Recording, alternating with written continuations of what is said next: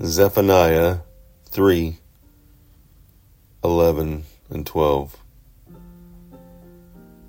On that day, you will not be put to shame for all the wrongs you have done to me, because I will remove them from this city, those who rejoice in their pride.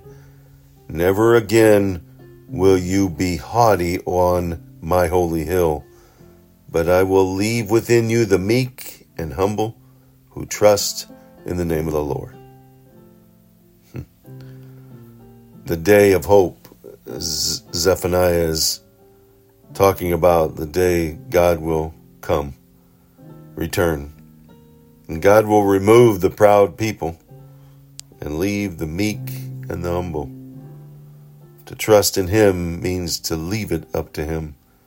To trust in the name of the Lord, knowing that the Lord has your back. God is opposed to the proud, opposed to the haughty of every generation.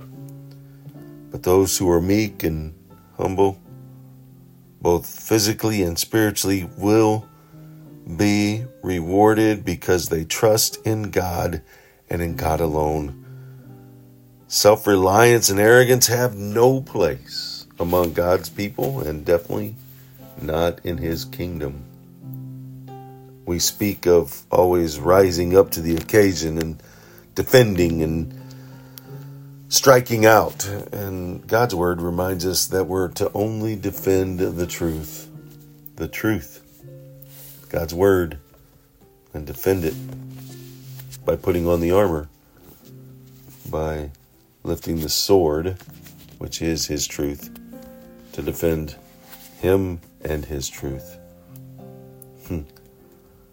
I think oftentimes that we get angered because we've been hurt. We get hurt, and therefore we want to strike back. We want to lash out. We don't want to take it. We want to, revenge is a harsh word, but we want to hold other people accountable. I think there's a time and a place for that, no doubt, when it comes to your integrity and your honesty of trusting in God. But you leave the vengeance, you leave the arrogance that others might have towards you in God's hands, knowing God opposes the proud and will take care of those and has our back in all of it. Trust in Him. Wait on the day of hope. Trusting in Him by loving Him, and through that, loving others. He did it. Let's do it.